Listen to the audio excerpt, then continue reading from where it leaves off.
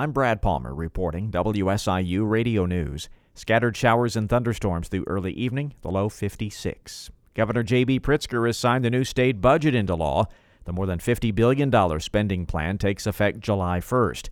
It includes Governor Pritzker's preschool and child care Smart Start initiative, as well as an increase in funding for college MAP grants. Allowing more Illinois students to attend four-year Illinois universities and making it possible for nearly every student from a low, moderate, or middle-income family to attend community college tuition-free and fee-free. He says it also increases funding for health and safety programs and social services. So our new budget increases temporary assistance for needy families, TANF funding, helping more than 27,000 residents who experience deep poverty cover basic necessities. The budget also includes funding for a new state employee AFSCME contract, which is currently under negotiation, and pay raises for legislators, constitutional officers, and top state executives.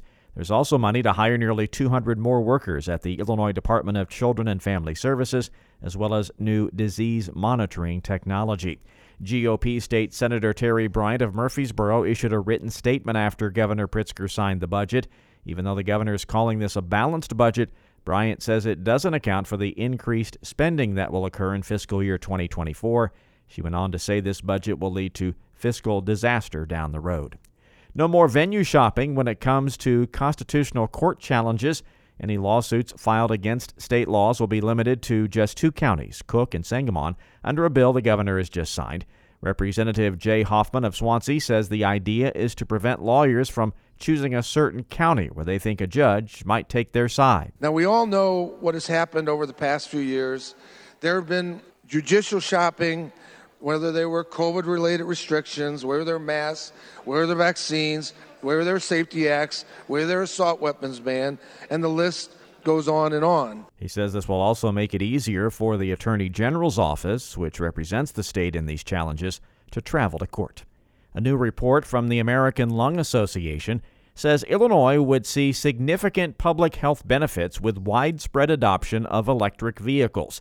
The report projects what would happen by 2050 if Illinois achieved an ambitious goal.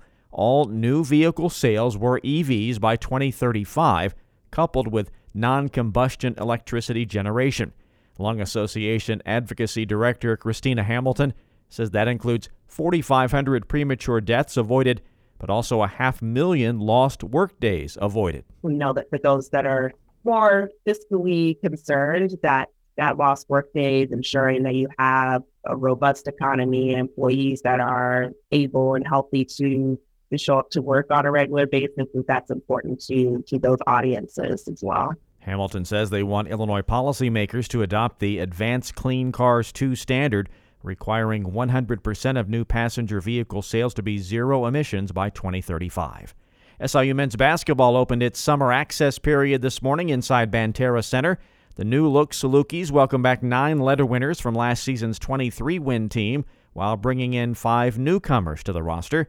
The team lost 2 all-time greats in Marcus Damask and Lance Jones.